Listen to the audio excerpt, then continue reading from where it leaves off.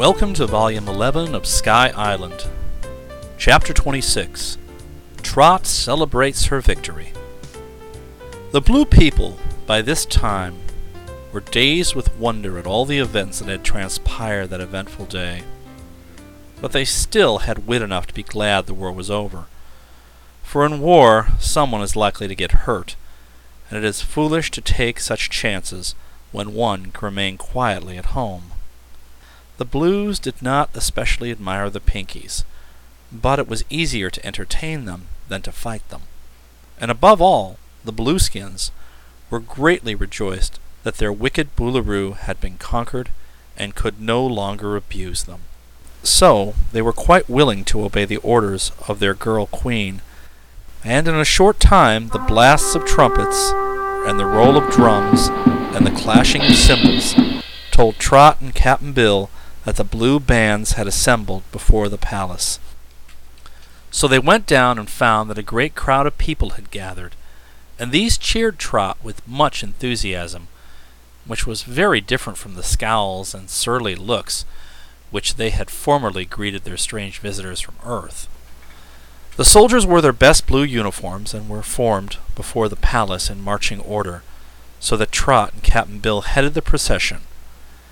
And then came the soldiers, all keeping step, and then the bands playing very loud noises on their instruments, and finally the crowd of blue citizens waving flags and banners and shouting joyfully. In this order they proceeded to the main gate, which Trot ordered the guards to throw wide open. Then they all marched out a little way into the fields, and found that the army of Pinkies had already formed and was advancing steadily toward them. At the head of the Pinkies were Gip Gazizzle and Button Bright, who had the parrot on his shoulder, and they were supported by Captain Coralie and Captain Tintit and Rosalie the Witch. They had decided to capture the Blue City at all hazards, that they might rescue Trot and Cap'n Bill and conquer the Boolooroo, so when from a distance they saw the Blueskins march from the gate with banners flying and bands playing, they supposed a most terrible fight was about to take place. However, as the two forces came nearer together, Button Bright spied Trot and Cap'n Bill standing before the enemy, and the sight astonished him considerably. "Welcome, friends!" shouted Cap'n Bill in a loud voice. And "Welcome!" cried Trot. And "Welcome!" roared the blue soldiers and the people of the Blue City. "Hooray!" yelled the parrot. "Welcome to our happy home, from which no longer will we roam." And then he flapped his wings and barked like a dog in pure delight, and added as fast as his bird's tongue could speak, "One army's pink, one is blue, but neither one is in the stew, because the naughty Boolooroo is out of sight. So what we'll do is try to be a jolly crew, and dance and sing our toolaroo, and to our friends be ever true, and to our foes—" "Stop it!" said Button Bright. "I can't hear myself think." The Pinkies were amazed at the strange reception of the Blues, and hesitated to advance. But Trot now ran up in front of them and made a little speech. "Pinkies," she said, "your queen has conquered the Boolooroo and is now queen of the Blues. All of Sky Island, except the Fog Bank, is now my kingdom. So I welcome my faithful Pinkies to my Blue City, where you are to be royally entertained and have a good time. The war is over and everybody must be sociable and happy or know the reason why." Now indeed the Pinkies raised a great shout of joy, and the Blues responded with another joyful shout. And Rosalie kissed the little girl and said she had performed wonders, and everybody shook hands with Cap'n Bill and congratulated him upon his escape. And the parrot flew to Trot's shoulder and screeched, "The Pinkies are pink, the Blues are blue, but Trot's the queen, so toolaroo." When the Blueskins saw Gip Gazizzle, they raised another great shout, for he was the favorite of the soldiers and very popular with all the people. But Gip Gazizzle did not heed the shouting. He was looking downcast and sad, and it was easy to see he was disappointed, because he had not conquered the Boolooroo himself. But the people called upon him for a speech, so he faced the Blueskins and said, I escaped from the city because the Boolaroo tried to patch me, as you all know, and the 6 snub-nosed princesses tried to marry me, which would have been a far greater misfortune. But I have recovered the Book of Royal Records, which has long been hidden in the royal treasure chamber, and by reading it I find the Boolaroo is not your lawful Boolaroo at all, having reigned more than his 300 years. Since last Thursday I, Gip Kazizzle, have been the lawful Boolaroo of the Blue Country, but now that you are conquered by Queen Trot, I suppose I am conquered too, and you have no Boolaroo at all. Hooray! Cried the parrot. Here's a pretty howdy-do. You haven't any Boolaroo. Trot had listened carefully to the majordomo's speech. When he finished, she said cheerfully, Don't worry, Sizzle dear. It'll all come right pretty soon. Now then, let's enter the city and enjoy the grand feast that's being cooked. I'm nearly starved myself, for this conquering kingdoms is hard work. So the Pinkies and the Blues marched side by side into the city. There was great rejoicing, and music and dancing, and feasting and games and merrymaking that lasted for 3 full days. Trot carried Rosalie and Captain Corley and Gip Gazizzle to the palace, and of course Button Bright and Captain Bill were with her. They had the royal chef serve dinner at once, and they ate it in great state, seated in the royal banquet hall, where they were waited upon by 100 servants. The parrot perched upon the back of Queen Trot's chair, and the girl fed it herself, being glad to have the jolly bird with her again. After they had eaten all they could, and the servants had been sent away, Trot related her adventures, telling how, with the assistance of the billy goat, she had turned the tables on the wicked Boolaroo. Then she gave Rosalie back her magic ring, thanking the kind witch for all she had done for them. And now, she said, I want to say to Gip Kazizzle that just as soon as we can find Button Bright's umbrella, we're going to fly home again. I'll always be Queen of Sky Island, but the Pink and the Blue countries must each have a ruler. I think I'll make Sizzle the Boolaroo of the Blues. But I want you to promise me, Gip, that you'll destroy the great knife and its frame and clean up that room and turn it into a skating rink and never patch anybody as long as you rule the Blueskins. Gip Kazizzle was overjoyed at the prospect of being Boolaroo of the Blues, but he looked solemn at the promise Trot exacted. I'm not cruel, he said, and I don't approve of patching in general, so I'll willingly destroy the great knife. But before I do, I want the privilege of patching the snub-nosed princesses to each other, mixing the 6 as much as possible. And then I want to patch the former Boolaroo to the billy goat, which is the same punishment he was going to inflict upon your Captain Bell. No, said Trot positively. There's been enough patching in this country, and I won't have any more of it. The old Boolaroo and the 6 stuck-up princesses will be punished enough by being put out of the palace. The people don't like 'em a bit, so they'll be outcasts and wanderers, and that will make 'em sorry they were so wicked and cruel when they were powerful. Am I right, Captain Bill? You are, mate, replied the sailor. Oh, please, Queen Trot, begged Gip Gazizzle. Let me just patch the Boolaroo. It'll be such a satisfaction. I have said no, and I mean no, answered the girl. You let the poor old Boolaroo alone. There's nothing that hurts so much as a come-down in life, and I expect the old rascal's going to be pretty miserable just by himself. What does he say to his reverse of fortune? asked Rosalie. Why, I don't believe he knows about it, said Trot. Guess I'd better send for him and tell him what happened. So the captain of the guards was given the key and told to fetch the Boolaroo from the room of the great knife. The guards had a terrible struggle with the goat, which was loose in the room, and still wanted to fight. But finally they subdued the animal, and then took the Boolaroo out of the frame he was tied in, and brought both him and the goat before Queen Trot, who awaited them in the throne room of the palace. When the courtiers and the people assembled, and saw the goat, they gave a great cheer, for the beast had helped to dethrone their wicked ruler. What's going to happen to this tough old warrior, Trot? asked Captain Bill.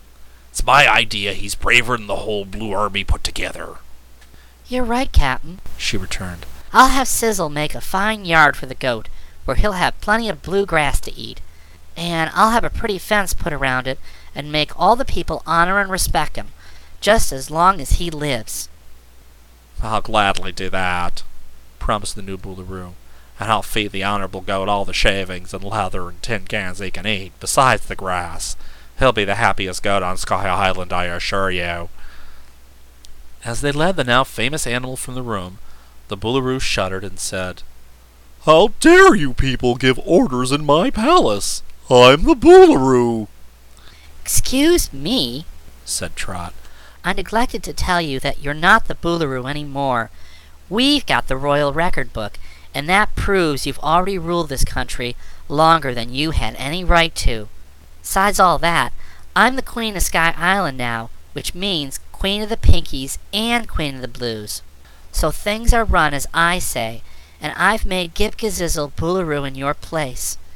He'll look after this end of the island hereafter, and unless I'm much mistaken, he'll do a heap better job than you did." The former Boolooroo groaned. "What's going to become of me, then?" he asked. "Am I to be patched or what?" "No, you won't be hurt," answered the girl. "but you'll have to find some other place to stay besides this palace, and perhaps you'll enjoy working for a living, by way of variety." "Can I take my treasure with me?" he pleaded. "Not even a bird cage," she said. "Everything in the palace now belongs to Gip Gazizzle." "Except the 6 snub-nosed princesses," exclaimed the new Boolooroo earnestly. "Won't you please get rid of them too, your majesty? Can't they be discharged or something?" "Of course," said Trot. "They must go with their dear father and mother. Isn't there some house in the city they can all live in, Gip?" "Well, I own a little cabin on the edge of town," said Gip Gazizzle. "I'll let 'em use that, as I won't need it any longer. It isn't a very pretty cabin, and the furniture is cheap and common, but I'm sure it's good enough for this wicked man and his wicked family." "I'll not be wicked any more," sighed the old Boolooroo. "I'll reform. It's always best to reform when it's no longer safe to remain wicked. As a private citizen, I shall be a model of deportment, because it would be dangerous to be otherwise." Trot now sent for the princesses, who had been weeping and wailing and fighting among themselves ever since they learned that their father had been conquered. When they first entered the room, they tried to be as haughty and scornful as ever, but the Blues, who were assembled there, all laughed at them and jeered, for there was not a single person in all the Blue Country who loved the princesses the least little bit. Trot told the girls that they must go with their father to live in Gip Gazizzle's little old cabin, and when they heard this dreadful decree, the 6 snub-nosed ones began to scream and have hysterics, and between them they managed to make so much noise that no one could hear anything else. So Gip Gazizzle ordered the captain to take a file of soldiers and escort the raving beauties to their new home. When this was done, the once royal family departed from the palace with shamed and downcast looks. Then the room of the Great Knife was cleared of its awful furniture. The frames were split into small pieces of blue wood, and the benches chopped into kindling, and the immense sharp knife broken into bits. All the rubbish was piled in the square before the palace, and a bonfire made of it, while the blue people clustered around and danced and sang with joy as the blue flames devoured the dreadful instrument that had once caused them so much unhappiness. That evening Trot gave a grand ball in the palace, to which the most important of the Pinkies and the Blueskins were invited. The combined bands of both the countries played the music, and a fine supper was served. The Pinkies would not dance with the Blues, however, nor would the Blues dance with the Pinkies. The two nations were so different in all their ways that they were unable to agree at all, and several times during the evening quarrels arose, and there was fighting between them, which Trot promptly checked. "I think it'll be best for us to go back to our own country as soon as possible," suggested Rosalie the Witch. "For if we stay here very long, the Blueskins may rise against us and cause the Pinkies much trouble." "Okay, just as soon as we find the umbrella," promised Trot. "we'll dive into the fog bank and make tracks for the land of sunrise and sunset." Chapter 27. The Fate of the Magic Umbrella. The next morning, the search for the magic umbrella began in earnest.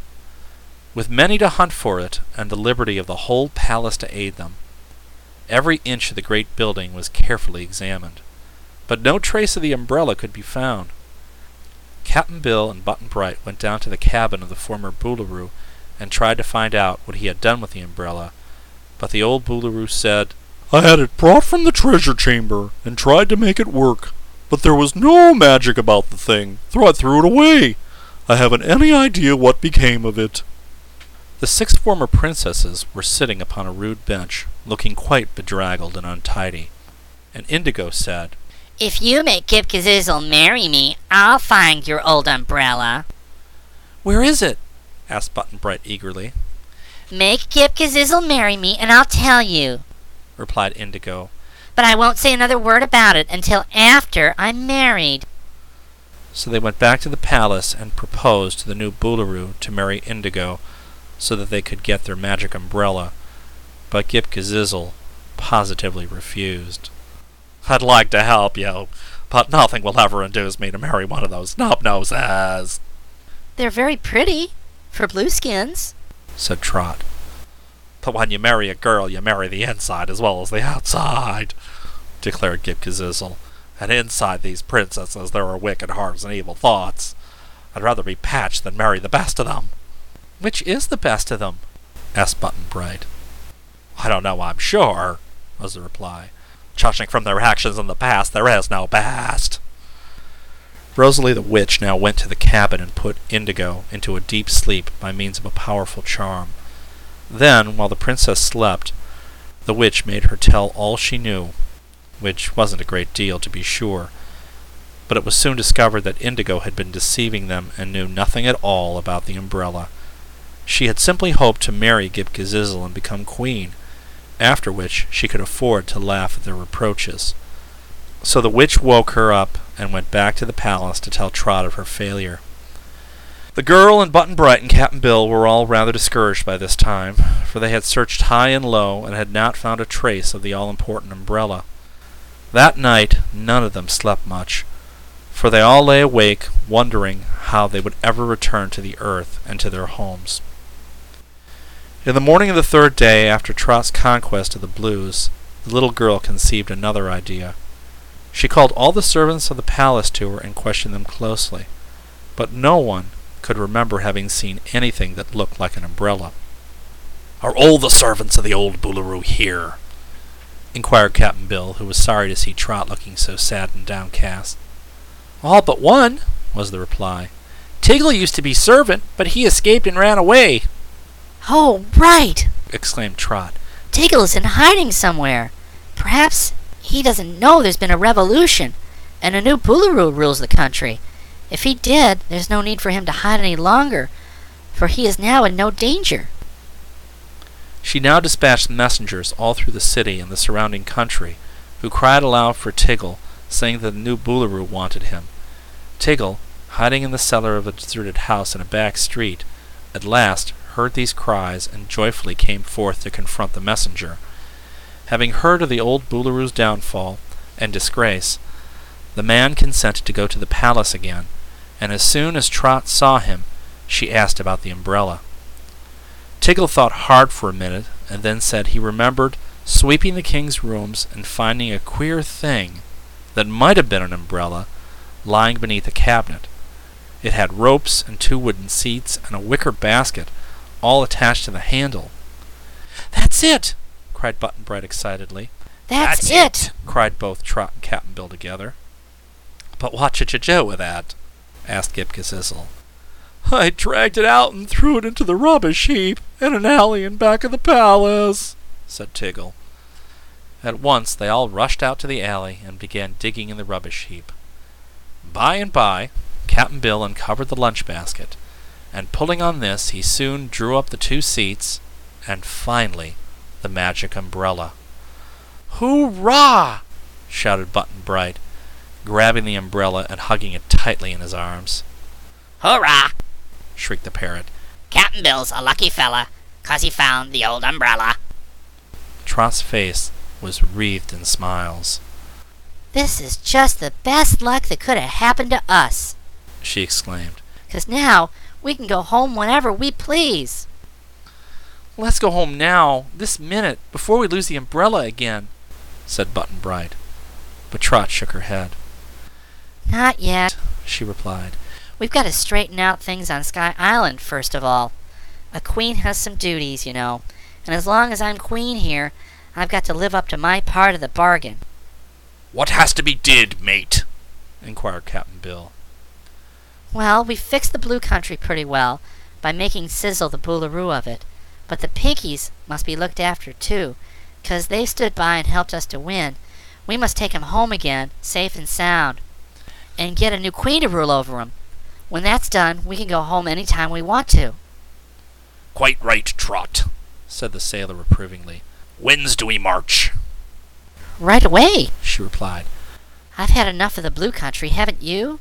Oh, yes, we have, mate. We've had plenty of it, observed Button-Bright.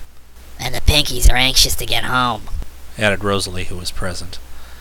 So Captain Bill unhooked the seats from the handle of the umbrella and wound the ropes around the two boards and made a package of them, which he carried under his arm. Trot took the empty lunch basket, and Button-Bright held fast to the precious umbrella. Then they returned to the palace to bid goodbye to Ghip Ghisizzle and the Blues.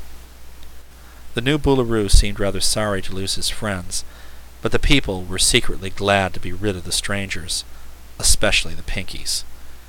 They maintained a sullen silence while Coralie and Captain Tintit formed their ranks in marching order. They did not even cheer when Trot said to them in a final speech, I'm Queen of Sky Island, you know, and the new Boolaroo has got to carry out my orders and treat you all nicely while I'm away.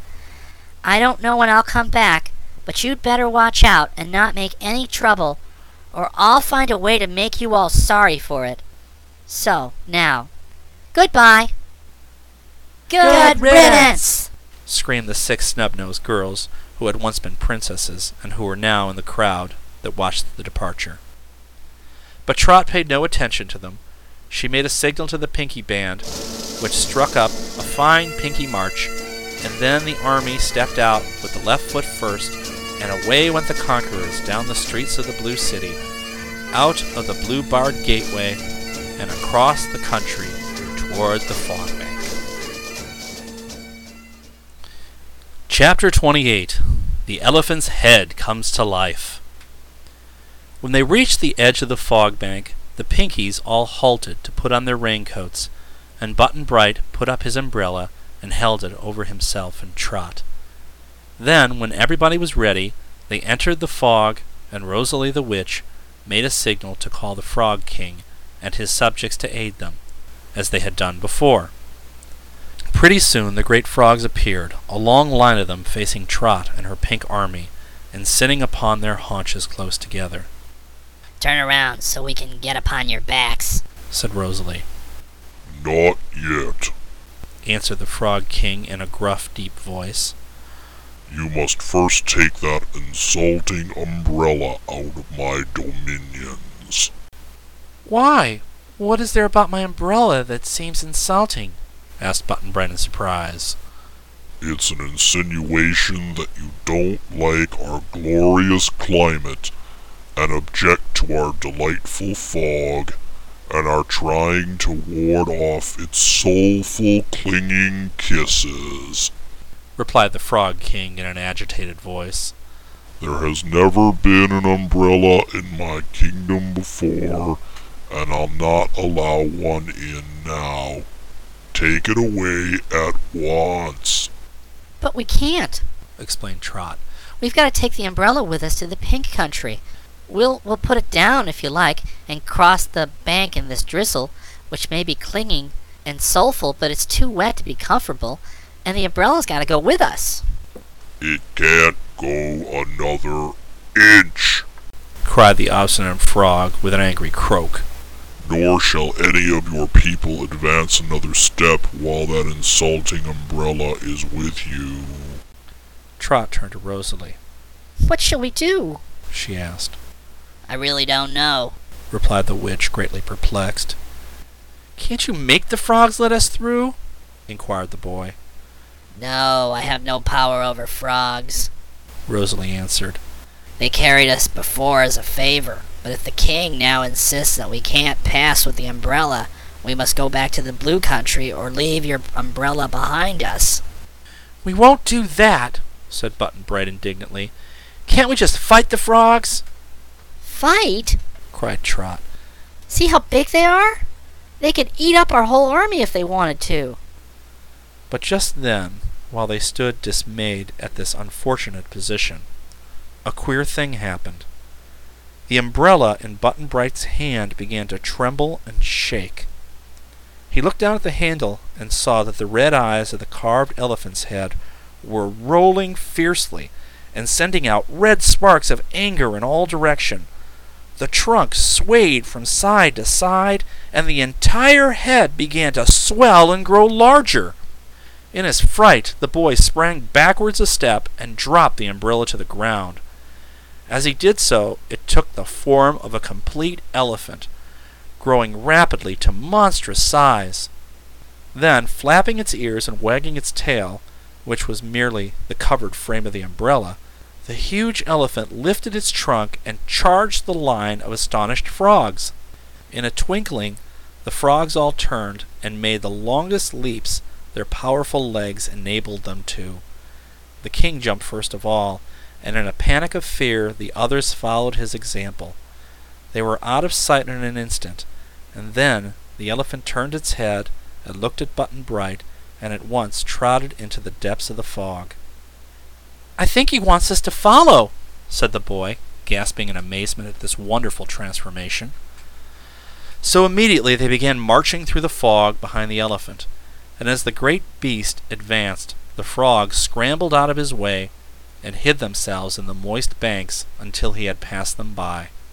Cap'n Bill had to mind his wooden leg carefully, and the old sailor was so excited that he mumbled queer sentences about Arabian Nights, and ding-dong magic, and foolishness of fussin' with witches and such, until Trot wondered whether her old friend had gone crazy or was just badly scared. It was a long journey, and all the Pinkies were dripping water from their raincoats, and their little fat legs were tired and aching, when the pink glow showing through the fog at last announced the fact that they were nearing the Pink Country. At the very edge of the fog bank, the elephant halted, winked at Button-Bright, lowered its head, and began to shrink in size and dwindle away. By the time the boy came up to it, closely followed by Trot and Cap'n Bill, the thing was only the well-known magic umbrella with the carved elephant's head for a handle, and it lay motionless upon the ground. Button-Bright cautiously picked it up, and as he examined it, he thought the tiny red eyes still twinkled a little, as if with triumph and pride. Trot drew a long breath. That was some magic, I guess. She exclaimed. Don't you think so, Rosalie? It was the most wonderful thing I ever saw, Admitted the witch. The fairies who control Button-Bright's umbrella must be very powerful indeed.